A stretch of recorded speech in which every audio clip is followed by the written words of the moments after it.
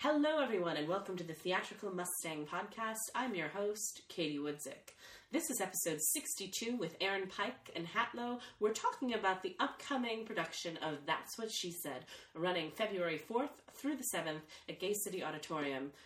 Our friend and playwright, Courtney Meeker, has written this piece which pulls the dialogue and stage directions of female characters in the most commonly produced plays in America, put them together in a one-woman show, performed by Aaron Pike, directed by Hatlow.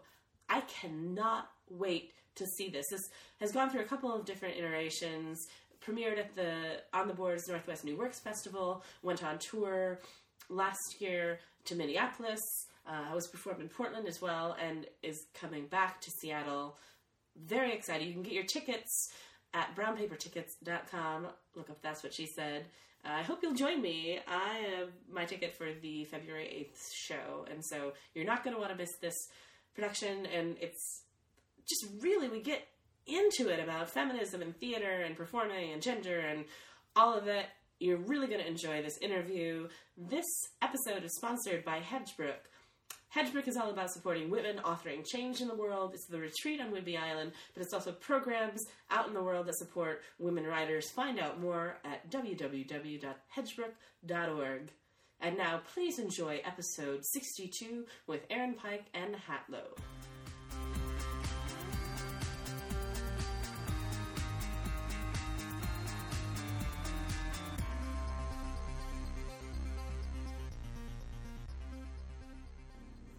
I am sitting with two fantastic theater artists here, Aaron Pike and Hatlow, and we're talking about That's What She Said.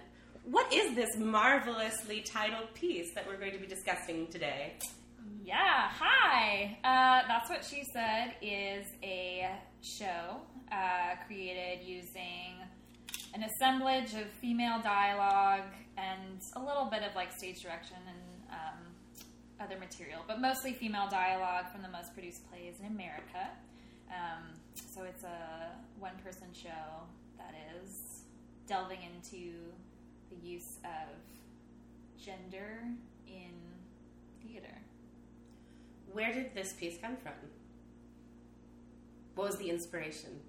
Inspiration for the piece was basically a conversation. Well, it was ongoing. So I started becoming really annoyed with the audition process as an actor going out for plays, and started noticing getting there, reading over the script and realizing that the part was shit, or that there was very limited opportunity in what I was given. So that frustration was building over several years.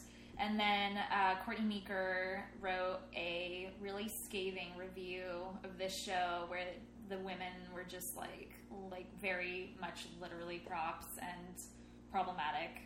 And I read the review and I loved it for being super scathing.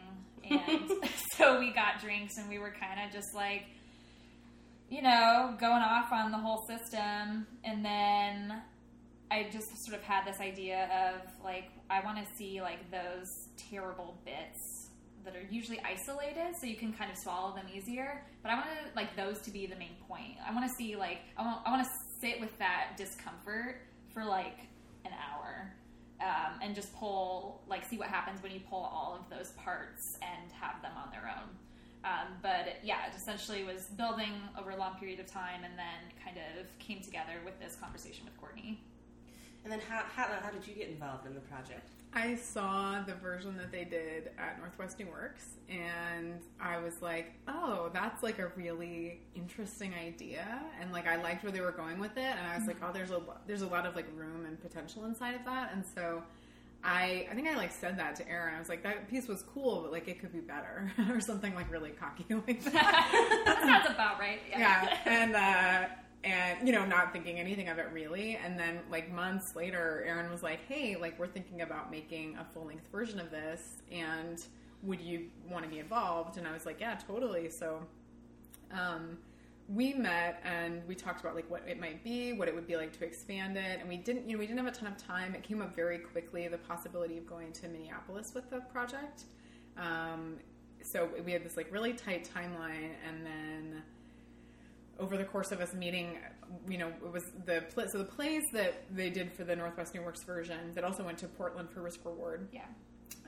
Was from the 2013-2014 TCG, or Theater Communications Group.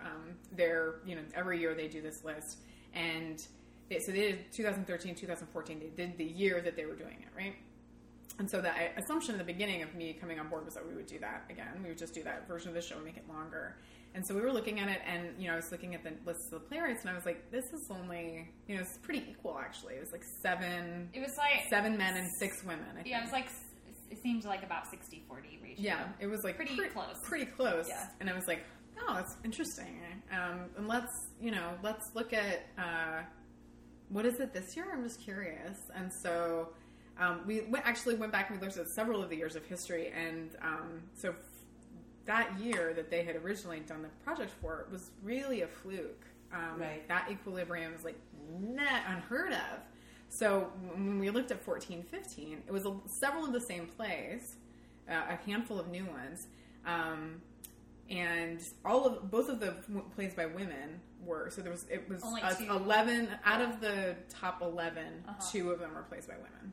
And the 2014 to 2015 were repeats. Yeah. From that anomaly. And several of the shows were repeats. So there were only a handful of plays that were new. So I was like, well, what if we updated it? Because this is more reflective of, like, the state of theater and, like, how women are represented on stage. And so, like, I was like, you know, crazy if we tried to do it. Aaron was like, yeah, crazy. Courtney was like, had no time, and we were just like, but like that's what we should do, right? You felt compelled. Yeah. So we all went. It was mostly Aaron and Courtney. I did not have a lot of time, but we went through. We did the pull text process that they had done for the previous one for all the new plays.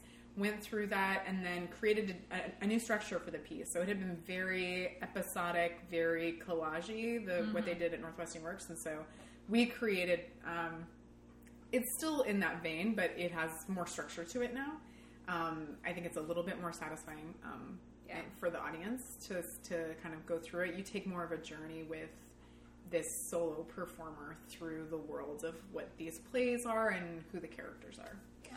Did you have any input into the restructuring of the text as the director? Yeah, actually, Aaron and I came up with a structure together, and then we kind of gave it to Courtney, and we were like, please this with the text. So Courtney, who is just a wizard, basically. Absolutely. I'm a robot, and Courtney's a wizard. But we were like, you know, the idea started in more like in the vein of like the hero's journey, sort of, you know, like this like. Without giving too much away, we go through like the 80% of the play is just the plays by men. So the women characters written by men, and then we sort of finish the play with the 2 plays that are by women. And so we sort of wanted to create a journey that Aaron could travel through. How, you know, it's a very objective piece, right? Like it's very objective. We have our lens of what we're applying to it. We're kind of making the characters do what we want. You know, we own that. But basically, the sort of the journey that this character goes through the world of how women are written by men, and we kind of sit in different chunks of that, and it kind of there's a natural progression to like the frustration of that, how those women are written. We kind of get to like a fever pitch. And then there's a sort of an act break. And then it's like, okay, now plays by women. And you want it to be like, everything's going to be better. But it's actually, you know, you'll see. Is it? You'll see what that experience is. So I want to dig into a little bit. So I'm going to give you the next question, and then I'm going to give you the question I'm asking now. Because I am not a linear thinker. Sure. I want to get into how you're experiencing building a new character from all these different pieces. But then, first I want to ask both of you, and you first, Hello, what similarities emerge from when you just take the characters out of the plays? Are there themes that emerge, or words that are used, or what was this overwhelming similarity, if any, that you were perceiving as a director? Well, I mean, we don't.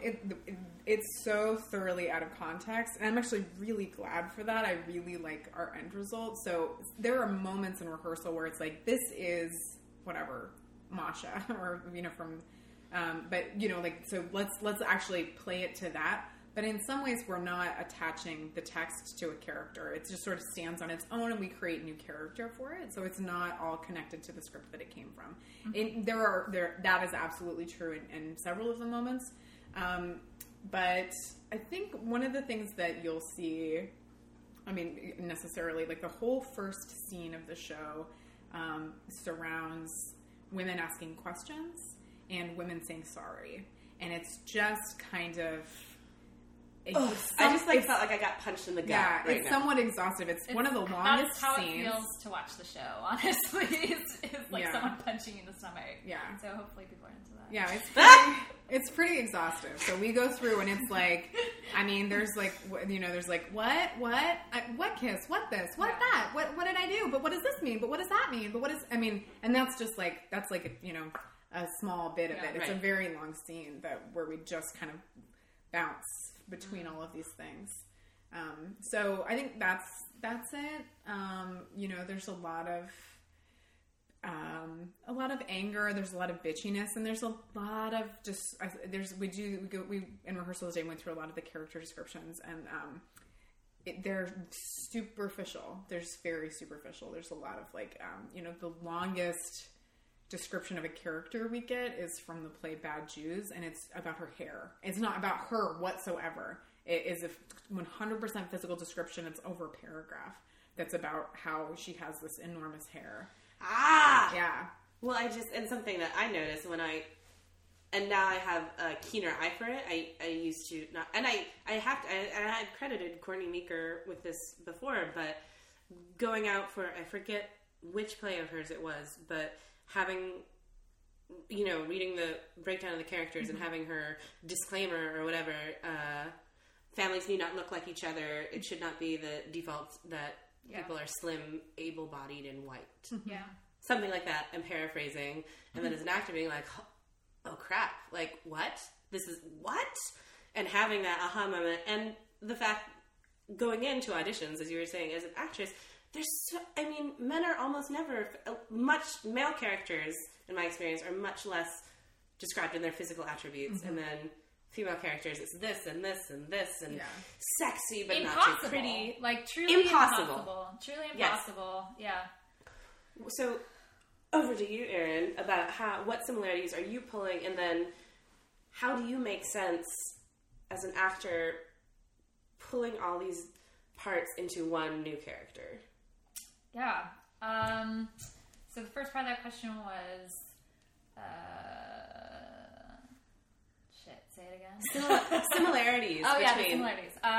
So similarities, they crop up for me in the text, and that's also reflective, I think, just like having we just had our first rehearsal today, so I'm very text-minded right now, and it'll start to become more physical as I get closer to performance, but right now it's very much like a visual and a sound connection for me, so I'll see a word on a page again and hear myself say it, and it's oh my god, this sounds just like this other idea that comes out later in the text. And there is some intentional repetition that does occur with exact cuts of lines, very small moments that you'll see throughout, or phrases that are repeated. But a lot of the characters do have similarities. And in fact, one of the interesting parts during today's rehearsal was realizing that the section, Act 2, with the women characters by female playwrights, I was all of a sudden connecting these similarities from the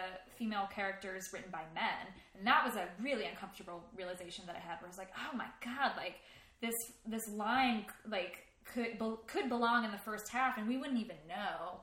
And is it fair to expect women to carry this standard of raw feminism? Should they be allowed to write a shitty character? I don't know. That's a great debate that we could totally have. But to, as a performer, feel that in an act that's supposed to feel different, in theory, that's supposed to feel more embodied, that sucks, and like that feels like gross to me. So I was starting to make connections today in rehearsal that were linking the acts together, and I don't like that. I wish that wasn't happening, but that's totally what's happening right now. So those are a lot of the similarities I'm noticing, is just in the things that women say, or that we think women say, or that people think women say. We get used to this sort of more, I don't know, I shouldn't talk about this because this is your project, but we do get, the apologizing, what words, when I'm writing emails now, I try to take out any apologies or any, like, qualifiers. I try to, I go back over my emails and I'm like, no, I don't need that. I don't need that, because that's my default, right? To be like, I don't want to bother you, but could you just send me this? And, thank you. I think there's some bullshit, too, about over-policing. I was really, that fucking article about, what is it? The upping at the end of... Vocal fry? Vocal fry, but there's also something else. Upspeak? Upspeak. Yeah. There's a big old article that everyone was fucking jizzing on, a few months ago, oh my god, women, get it together, you're a mess, you need to be more this and this and this. Anytime there's an insinuated need to be anything, immediately my wall goes up and I say, this isn't right, and I can, feel myself fighting that. So I think that while noticing some of these patterns in the text and the apologizing and, the questions and, the statements that are really empty, I want to attack them, but I'm also, I want to get to a place where I don't have to attack them, if that makes sense. Absolutely. Can we get to a place where vocal fry isn't, a fucking, sad thing, and it's, it's its own thing, but it doesn't necessarily speak on a gender note? No, we're not there yet, not even close. So trying to attack these different patterns, but also with the hope that someday we can have those patterns back, and it just doesn't, it's not as big of a judgment about gender. Yeah. I want to dig into how you are, and both of you, how are you creating this new, so this is a new character on her own, right? Yeah. And what is that process, and how is it different, speaking as someone who's done more traditional theater as well, how is that process different from a traditional rehearsal process? Yeah, I definitely prefer it. It is strange. It is a strange feeling because the layers are not always clear.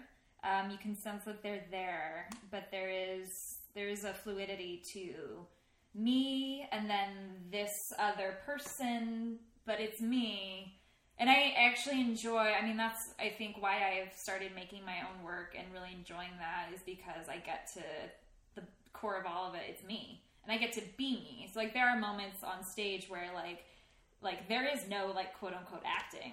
I'm just fucking frustrated, and, I'm feeling whatever. And it's not, it's built in a way that's really intentional, right? So in that sense, it is crafted, but it's also completely what's actually happening. And I think that's the difference between, making this, a quote-unquote piece of theater and, something completely experimental, is that underneath all of it, it's still me, and I'm actually feeling everything. If I'm not doing it, So creating a new character, it's I hesitate to even talk about the idea of this coming from a character. Mm-hmm. It is because I'm in front of people and I'm not gonna pick my nose in front of people, probably, right? Unless Hatlow's yeah, keep that. So there's a performative version of self, right? But that self is still me. It's not I'm gonna be every actor ever. Within this exercise of doing the show, I am Erin as an actor being given this challenge. Mm-hmm. So that's really the character. And then that as its own definition of self goes through a really large transition. And by the end of the piece, I think, and I can even feel it by the end of just I'm in a totally altered state, because it's pretty intense. It's a marathon. Yeah, I don't know. I don't know if the way that we think about it is as a character, that it's this single character that goes on this journey, but it is. I think it is this. It is an actor that the approach of it at the beginning is very much so like, okay, this is an actor who's like gonna do her best, and then and then sort of the gauntlet gets thrown wide open, and it's an impossible task. And then like trying to succeed in the face of the impossible task becoming increasingly ludicrous, asking a lot, being really, there are things that we've added in moments, where it's like in the scene where there's a lot of characters who are feeling angry, they're like maybe getting to like the top of their anger, that really want to say something, and then there's interruptions with like pages turn, which signifies like they don't really get to speak their piece, and like so just like a lot of like ways, there's sort of the ways of silencing, and anyways, there are a number of experiments that kind of for us it is this idea of this actor who's on this journey of like to find herself and representation on stage, and to feel like she's succeeded in a moment, and to feel like there's like some complexity to what she's doing. And I think it definitely comes from a place of like positivity. Is that a word? Yeah. Yes. Mm-hmm. It's a strange one. It feels strange, but positivity, because this is not like yes, we are signing up for this idea and concept knowing that it's impossible, right? But like maybe that's part of the character actually. Mm-hmm. If there's any like thing that is false, it's this idea of like hope. Because like who wants to sit around and like be fed a show where it's like, see how shitty it is. Oh, yeah. So like she's doing her best. Yeah, like we are really approaching this with like a positive, like I really enjoy, for me, the run in Minneapolis. There were a few nights where I would find these like really wonderful moments within a character. Like that was so exciting, right? So it's not just a like, look how bad it is. Yeah. It's a like, no, I'm really gonna go there, and I'm gonna try to like reclaim this like terrible character and have fun with it. And I think that's an important thing to be clear about. Like, this is not a show of like, it should frustrate you, absolutely. I hope that it does, but also you should find yourself being kind of like surprised by some moments that happen. I think the phrase that you used earlier about something else around cognitive dissonance, I think it's important, and I think it's really true for the audience. Like, I think as people watch the show, especially because we start with the questions and the sorry, which is just like, that's a pretty obvious, like, that's such a difficult way that like to have that all stacked next to each other. You're like, ooh, that's bad. But there's also moments of humor. We find there are a lot of funny moments, and I think that for folks, we're kind of asking them to watch on two planes. Like, you're just like watching the thing that's happening live in front of you, and like there are moments that are like really funny. It's like sometimes it's really sexy. And that's all true. Like and it's directed on that level, and it was written on that level, and also like we're asking you to track this like larger question of like, what does this mean? And I think so. And I think sometimes in Minneapolis, I think some of the time for some folks it was like, I felt like I couldn't laugh at anything because I didn't. I was like, what does that mean about women? That's what that line is. But that line's really funny, and Aaron acted that in a really funny way, and. So we are kind of like dividing, and and I think some folks are able to like laugh really hard and have a really great time. It's a really fun show. Yeah. And then afterwards they're like,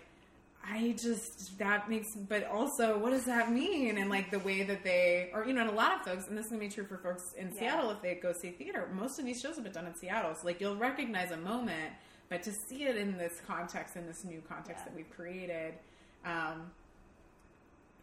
don't know. I think that it will be different for folks. Yeah, I think I also really was surprised. I remember being really surprised by going back and watching the footage for Northwest New Works. And I can't remember. I think I was editing it or something, working on it in some capacity, and I hadn't watched it yet for whatever reason. So this was like within the last year. And I like went back and watched the full show from that festival. And I was shocked by how much laughter, like laugh track level, like people were like cracking up the whole time. And as a performer, I get in my mode, and I'm aware of what's happening with the audience. I'm aware of the things I need to be aware of, but I don't pay a huge amount of attention to response. And you so have so much shit to do. I don't have time to pay attention to that. Yeah. So when I was watching the footage, I was really kind of like tickled by how much laughter there was, and I was also happy for that because that is like uncomfortable laughter is my favorite. Mm-hmm. Like, great. Like, I love it. Like, I want you to be laughing and feel like you're gonna cry. Like that. I love that. Like, mixed response. So. It's also funny. It you know is what I mean? funny. If you can't laugh at it, you know, I mean, you can't get through it. It sucks. Like some of the indictments that I think is possible to pull about some of these shows, right? I mean, some of it is obvious, right? Like this does not need to be an argument, right? Like maybe some people will want to have that conversation, but that's fine. But like, you know, a couple of things. There's one character in the show who is the only woman in the play. There are a couple of plays where there's only one woman in the whole play.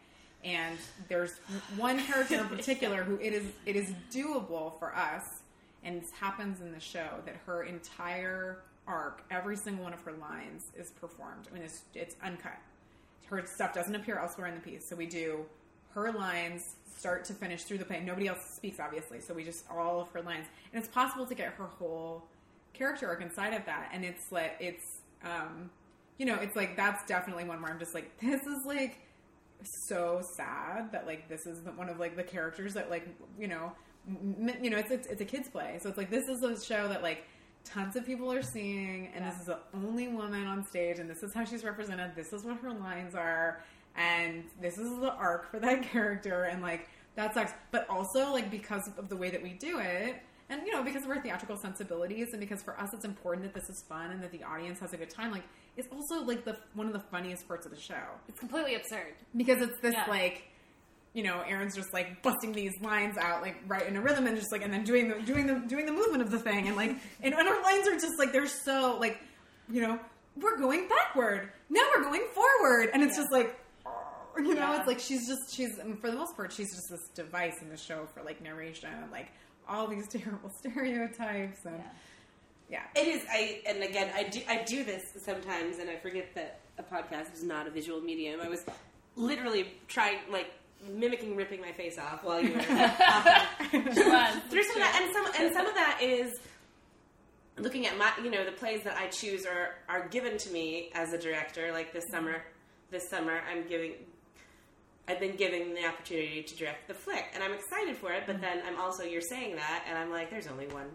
Mm-hmm. There's only one female part in that, and so. But then again, what's the responsibility? You know, should female directors only direct shows that have gender parity in them, or only direct shows written by women? I don't know. These are a lot of questions. This interview is already doing the thing that the play is supposed to do. Yeah.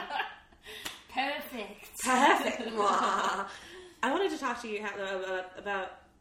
Do you approach this as a director, this project, in a different way than you would a more traditional piece of theater? Oh, absolutely, yeah. I mean, in some ways, and then in other ways, it's. I mean, I have to approach it differently, mostly because it's a solo piece, and unlike other solo pieces I've directed, I used to, you know, I've worked with Kaya Loven a bunch, and we do like really, I mean, it's like massive sets, like very intricate, you know, detailed design work, and like this piece really, you know, for a lot of reasons, most of them, you know, financial, like. You could do this set with like, I mean, we've set it up in a way so that it can be adapted for any space, so that it can be toured easily. I mean, it fits in a suitcase, and we just need like a table and some chairs, and it'd be great to have lights, and we need some sound to be played. But like it's pretty minimal. So to that end, you know, I have like, you know, I can go really down the rabbit hole with like some of my tech desires, but like this is a piece that's like very capable of being simplified if it needs to be, and it will still work well. But on the other side, I think that because of the nature of how it's written, we have to find internal beats and logic. It needs to build. Erin needs to be able to, you know, make these journeys and have these arcs, and there have to be some moments of realization, but it really is it's a really fun process for me to direct it, because it's a solo show, but it's really about Erin's relationship to the audience. Like, she has to be so involved, and we need the audience to lean forward and be present with her and what she's trying to do, because it's, it takes some mighty ovaries to do the thing that Erin is doing in this show. Like, I mean, fortune favors the brave, I certainly hope, because it's a huge undertaking for a performer. And not just because, whatever, it's a solo show and it's all of these characters and it's long, that's true, but like the way that Courtney's written it, it's just like, it's got to be like blip on a dime and then you turn like this, and the way that I direct it, it's like, it's like the details are incredibly important. It's just like, yeah, like, then you drop your hands and the eyes have to follow down before you turn here. Like, the comic moments are really specific and it's just dense. So there's a lot of detail, there's a lot of prep work that has to go into it, and I have to ask a lot of Erin, and she's juggling quite a bit. There's a ton of text to memorize. Text alone in the piece runs about probably over 35 minutes, and the length of the show will probably be hour 10, hour 15 maybe. So it's all her on stage, so it's quite a bit to tackle. So it's pretty meticulous, and I have to know. It's really good that we've worked together already at this point. We don't have a long rehearsal process for this, but Erin and I just sort of like, I know where I can push and where I have to be like, okay, great, you're going to master that at home because it's not going to get perfect today, and we'll move on to the next thing. So, yeah, it's a lot of... Thank you for that. Yeah, I think that folks don't necessarily know how much work goes into a one-person show. Yeah, especially this one. Yeah. Talk more about the laughter behind that answer. Nervous, mostly. So today we did the first scene of some stage directions, and within that we split it into 20 characters, and that was actually a pretty conservative split. There were some lumps that could be diced apart, yet even still. So yeah, it is. I feel like at the end of the show, like I can like seriously feel my brain like pulsing because it's so. Mm-hmm. I like don't actually really have like language to describe the exhaustion and like also stimulation that I feel like after the show. Pretty much completely depleted, not in a like not healthy way. I'm capable of being a person afterward, but it is mentally the biggest challenge I've ever had in my life. And mostly to keep those fine details aligned and assigned to the proper moments. And that's really where I think I feel like the weight of the show depends on those specificities in a lot of parts, because we are looking at these different people. I did air quotes, by the way, on people just now. We're looking at these different people, these different characters, and it's those human gestures, it's those very fine things that make them relatable. So if I don't hit those fine marks, then I'm losing a little bit of that connection with the audience, like you were like Hatlo was talking about earlier. And you can also like I can definitely feel in performance when they're with me and when they're not. Like, and most of the time they stick with me because there's really no choice. It's like you either stick with it or you walk out because it's pretty heavy. Nobody walks out. I don't think we had anyone walked out. No, I mean it's. You know what though? I think one person like walked out in Portland though. Yeah. But they may have had to like take a shit or something. I don't know. That's possible. You never know. Yeah. Maybe they had food poisoning. It's true. I can't project my hope of someone hating it. I will say that the structure of it feels a little bit like building a railroad track to go up a mountain. Like in terms of like the rehearsal process. It's like, okay, we need this much detail, this much specificity, like the tech has to go in this way, this is the blocking, like this is like the sort of meta of this moment, and then we have to like move up because the function of the piece really wants to get you here. You can breathe for a second, and then we kind of have to go up another little mountain again. But it's like, and then we have to build it really solid so that Erin can make that journey because it's intense. So she has to have the things that she needs to kind of climb up it every night. But it's really exciting to watch her go. Yeah, and then like building even just like water breaks too. Like we were talking about today. Like, okay, like so during this certain type of section that occurs throughout the piece, like that will be a chance for you to like take a moment. If I don't, like, I won't make it to the end. Right. Yeah, as a director, I have a really kind of, it's my aesthetic is that, like, I don't like if Erin takes a water break in the show, I want it to be dramaturgically connected to the rest of the piece. Right. So there is a lot of like minutia that has to get dealt with. It's just like, it's like she's never just like standing off stage and like grabbing some water really quick, right? It's because it's all about her, and it's about it is essentially, even though it's an hour and 10 minutes, it's a totally durational performance, and it's exhaustive. So or exhausting. So we're building in things like water breaks and seemingly unnecessarily that she has to climb this flight of stairs to do this specific thing, and how tired does she get on like the 4th or 5th time having to climb up all of these stairs, and what does climbing to the top of the stairs mean? What does she know that she's going to have to do at the top of the stairs? Getting the audience bought in on that information, so that that's not just when the scene change happens, right? Right. That's the kind of detail that I'm interested in, like a fully considered sort of world for the audience. That the journey is Erin's, it's daunting, and everyone's kind of there with her. So, when you get to the end of the piece, you're just like, what does that all mean? Let's go get a drink and talk about it.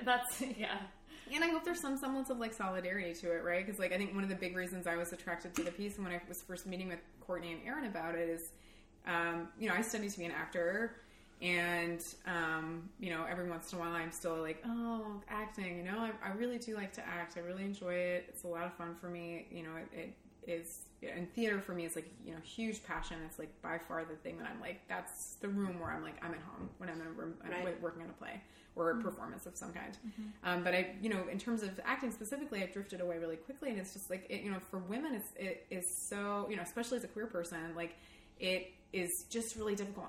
Most of my friends, a lot of my friends are still women who are involved in theater. I mean, every aspect of that is challenging, right? Like every single, like directing, producing, writing, all of it. But I feel like women who are actors, there was something about some of my earliest experience, and there's a lot of like, well, that's just kind of how it is. Isn't it nice? Isn't it nice when there's an exception to that? Even from like my teachers, and when I was in school, who are some of like these women that are just like, power fucking house women, who I'm just like, I would go into battle with you, Amy Thone, are kind of like, right. Well, yeah, and sometimes you get in a room with a male director on a play, and this is the idea that they have about the show, and that's not really pleasant. But my senior year of college, I did a show, which I probably shouldn't say what it was, but there was a male director, and he had this really clear idea for the show, and my role wasn't particular inside of that, but I was just sort of watched how all of these professional actors were experiencing it and talking,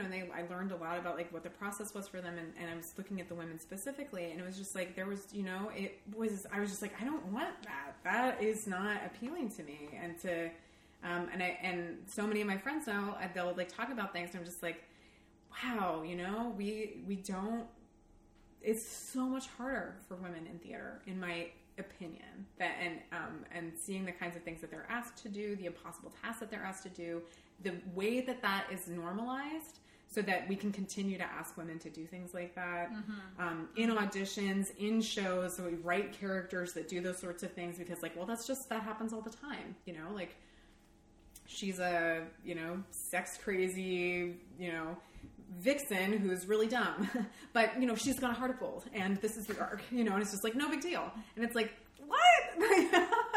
and you've got like 20 women fighting really hard to get this part, because there's like paid work, and they want to be actors, and and this is one that pays, and it could be a step to the next opportunity, and and then I think about some of the men that I know, and I'm making a lot of generalizations here, of course there are always exceptions to these things, but I'm working with a young man in particular who's like breaking into acting, and he's very new to it, and I'm just sort of like, I didn't help my guy friends in school find monologues, it just like wasn't necessary, but I'm like going back to, I'm helping this guy, and I'm just like, for like looking at plays, I'm just like, any play, like you can pick a monologue from like any play, and and like which is an overstatement, but it's just like, and you could get cast in any show, and people will really want to cast you because like you're a little bit different, and the men that I went to school with, more so than a lot of the women I went to school with, they're acting, and they act all the time, and they're still acting in like shows, in the union,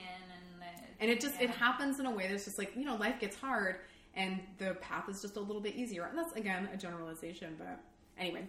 That's been my experience, and knowing that Aaron, hearing Aaron's frustration, being like, I just want to take this into my own hands. I want to, like, make my own fucking play. And that lines up with me where I'm just like, I really like to direct traditional theater, actually, surprisingly. I still just, like, I really love to get into the weeds of how plays work and how performance works, but I also really like to take on things that are different and hard and impossible, and to build new logics and invite audiences in to, like, learn how to watch a play that's something different. And so this is the very exciting project for me. Yeah, absolutely. Aaron, what have you... So you go on this crazy, like, I should not say crazy. You go on this impossible task to build this play that's a new thing, that's a new opportunity. What have you learned? What do you hope other people will learn? And how do we get better? We'll start with what have I learned? A lot. I've learned a lot about myself and, like, what types of performance challenge me and make me really uncomfortable. One of the scenes I've talked about a few times with different people throughout the process has been, that's really difficult, are the scenes where the character is sexy. Like, it's the sexy character, right? I sigh so heavily because I have issues with... I would rather not play any romantic lead ever again. And not that I really get brought in for those kind of roles. I think because of my physicality, and I think that should change too. But it makes me so uncomfortable. Me too. There's a few reasons why it makes me uncomfortable. And it's not a frigidity. It's not a, like, I don't like sex and that's not appropriate. I love sex. Sex is the shit, right? But, like, it makes me extremely uncomfortable when I'm expected to be sexy, or when a romantic interaction is supposed to be sexy. It's like, sexy is sexy because it happens, like naturally in the moment. Like, that's my definition of sexy. I love that. I think that's sexy as shit, right? But, like, when a performer is asked to don the cape of sexuality, like, that makes me incredibly uncomfortable. So there's some scenes, like, specifically there's, like, some stripping that happens. I fucking hate it. I hate it. I hate it so much. Rehearsing it is painful. Mm-hmm. I feel so self-conscious. And, like, and it's not because, again, like, I don't like being, like, sexy and fun. I love that in my bedroom. I don't like being expected to do that, like, just because I'm female, right? So I've definitely learned a lot about my own limitations, and also it has affirmed my decision to pretty much not really act in plays that much. I mean, I still do, like, go to readings and partake in that, and there are a few playwrights and director combos, like, that I will always say yes to, because I know that they work with actors and they're feminists in, like, a really positive, awesome way. So I know I'll never be, like, expected to do anything that is uncomfortable for me in that way. I've learned a lot about my limitations and that discomfort as someone who thinks a lot about things, and as a woman especially is told, don't think about it, or, like, don't overthink it. Right. Don't ask so many questions, like, that's so frustrating. So I get to ask those questions now, so that's, like, fun. And yeah, what the second part of the question is, what am I learning? What was the second part again? What do you hope others learn from it? What do I hope others learn from it? I try not to set big expectations for what audience members come away with. I think there's some things we've said throughout this interview that are observations from the performance as it's stood in the past. And I think I would expect that just statistically those will hold true for several, for many people who see the show. I think that they will come away with the things we've discussed already of, like, feeling frustrated and overwhelmed and, like, you're being punched in the stomach. But I also don't set expectations for other people, and one of the things when I have started making my own work that was, God, I can't remember who said it. Someone, it might have been Sean Ryan, actually. It was like, don't, like, tell the audience how they're going to feel. Mm-hmm. Don't.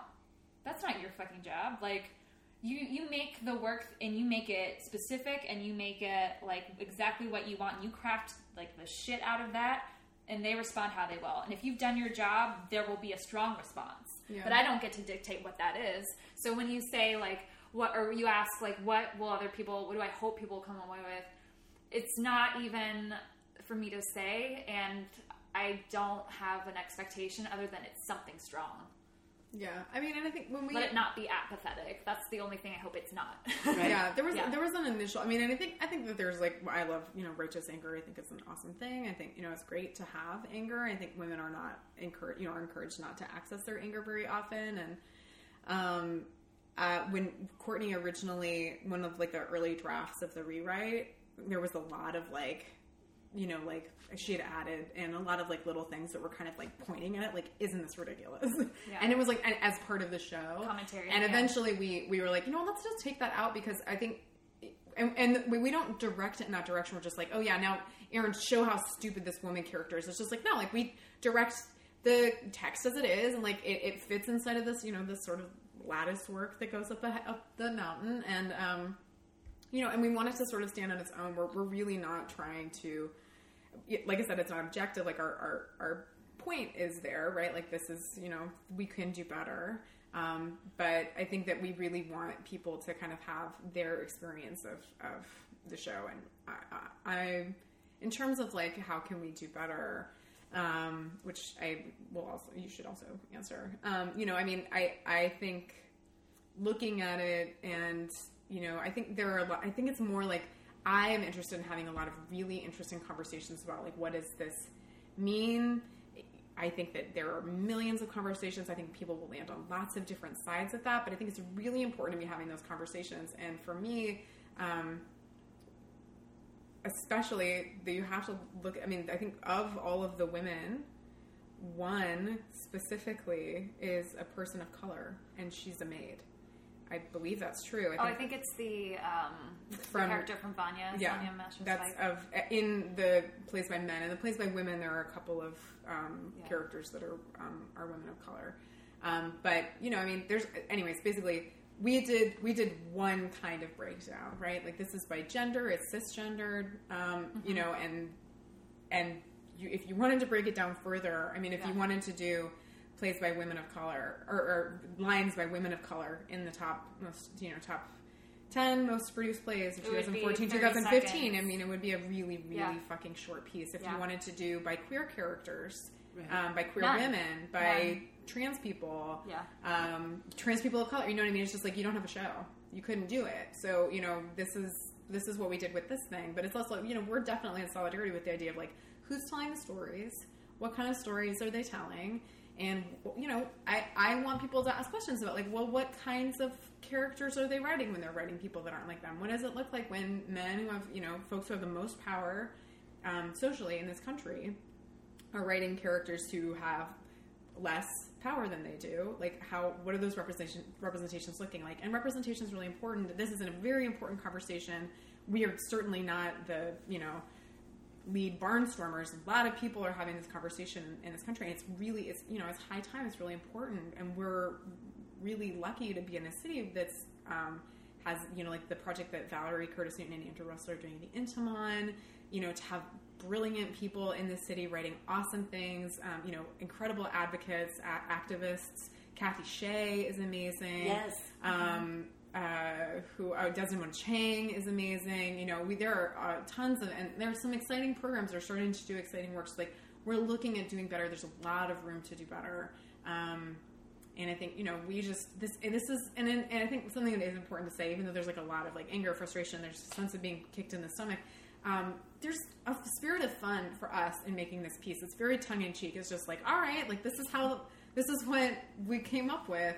And like, it's this massive undertaking, and it's not good enough. And, so I think we have a little bit of fun with it. And, isn't that great when we're all queer women, or, queer, I occasionally differently gendered type people. And, and this is what we did with this thing, with a lot of white, cis, female characters, mostly written by men.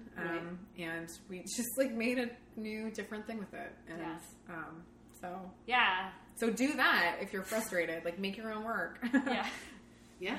Yeah, I mean, I think feeling inspired to reclaim your own agency as an artist is really important. And in fact, if there's anything that I hope, going back to that initial question of this section, if there's anything that I hope that people do come away with, specifically women who see this show, I hope they feel inspired to rediscover themselves as someone with agency and power and control over what they do. I don't think it's necessary to lead like a walkout situation, right? Of like let's like protest how bad this play is. Like maybe that's what you do. And it does sound like a little bit of a cliche and a dodge to say this, but I do think in general, as a person, I'm more interested in the question than the answer. For me, asking a question this big is the start of the answer.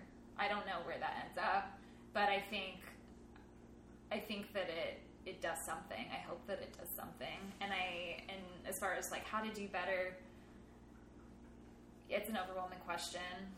There's I'm a like super detailed person, so I see everything like very specifically and get overwhelmed really easily by the concept of like actually making change. Like, so how do we go from this like very large question to like the daily like task of what this could look like in practice? And I think that's different for every person. I think because I'm the performer, for me, it looks like women getting back their power to have choice. How that's put into practice and while maintaining an actual like acting career, I don't know. Good luck. Like, like that's fucking like what's the word? It's a really large expectation to have of someone to say like, oh, like now you're inspired, like go like make a point and feel like empowered all the time. Like that probably won't happen because we are working within a really flawed system of the control being in the hands of a certain type of person, right? With the writing and the directing generally. I guess I don't know. I don't know what the answer is. I think I agree with a lot of what Hallow said. I think that a lot of that is the hope. But I like asking questions more than I like giving other people answers. I think it's important to find your own answer, I guess. No, go ahead. We're winding down our time. Yeah. And the last thing I want to do is ask for the specifics so people can get their tickets and all that. But please say what you're going to say before we go there. I was just going to say, I think it behooves me to say that I think that something else that's a hope for me, or something that has been very important and effective for me, is to like, I think it's not just enough to say, well, I think, I hope people feel like some empowerment. It'd be great to like, be able to like take, agency and pull these off. Right? It's difficult to make a new work, and this is, it's, to self-produce this piece. It's like, it's a massive undertaking. It's not like it's super easy, but I think something that also is really important is like another side of this conversation is I think that it's important to develop an understanding of how power functions and to name things. And to name them as problems. And I think that that's what she said is in that vein of like naming a problem. It's just, I look at every single theater in this town, and I know this is something that is, it's part of the national conversation. It's just like, how many plays are written by women? How many of the directors are women? What type of characters are on stage? And again, this is I'm not just talking about women. I'm talking about the wide representation of kinds of stories and like how much we all grow from that. But it's right. But that is important. It's very important to get more perspectives on stage, behind the scenes, and then on stage, and kinds of stories. It's also really important to understand how power functions, how power has maintained. How does it stay in these specific hands? Why do we have so many white male artistic directors? What are the roles that women traditionally have administratively? Why is that the case? How much power do those positions have? How do people feel really good about themselves when they think they have a really diverse season? How do we have a season like 2013-14 and then the very next year it's like it never happened? And the same thing is true of 15-16. Overwhelmingly male playwrights, very few playwrights that are women, very few playwrights of color, You know, and I think that's just important to know. Only 3 playwrights that have ever been people of color who've been in the top spot of most produced plays. One of them is this year. It's the guy who wrote Disgraced. He's the 3rd, and then the other ones are Yasmina Reza and Lynn Nottage. And those are the only time that had been people of color in like the however many years that they've been doing this. So, you know, I mean, it's just like but it's not, for me, it's not just like, you know, it's not just like hand wringing because that's true. And there's easy solutions, I think, in some ways, right? Like what the Intimon's doing is like, you just do it. You just do a whole season by women of by Black women. We're going to do Black women playwrights. That's what we're going to do. But I think it's also, it's important to ask the questions about like why is that so often not the case, and what prevents people from doing that thing, and how is power, you know, maintaining itself? Yeah. So we want to invite I want to invite you to my party. The rest of this is going to be done in Cockney. We also really enjoy going to accents during like rehearsal. So I love just a Cockney little tidbit. accents. It's my favorite. Favorite is Cockney. Ah, Aw. a little bit. So we want to invite people to join the conversation, to ask these questions, to experience this work. How can they do that? Great. Let me tell you how you can do that. The show is only 4 nights, and my friends, it is intimate space with small seating amount. So please buy your ticket ahead of time so that I don't like sigh and like shake my head at you when you're trying to get a walk-in ticket. Yeah, it's seating is roughly 50 a night, and there are 4 shows, period. So buy your ticket from Brown Paper Tickets. There is a wage gap discount automatically applied. If you're a dude or identify like a dude, you can choose a ticket that's $20. And if you're a non-dude, it's $15. So that's cool. You can buy a ticket like that. Where is it being produced? It is at Gay City Calamus Auditorium. It's in Capitol Hill on Pike Street. February 4th through 7th. February 4th through 7th, 8 p.m. Also, we will be filming it, so for folks who do not live in Seattle and or cannot attend the live performance, it will be available online afterward. So Fantastic. Thank you both for sitting down to talk with me. Thank you so much. I can't wait to see this.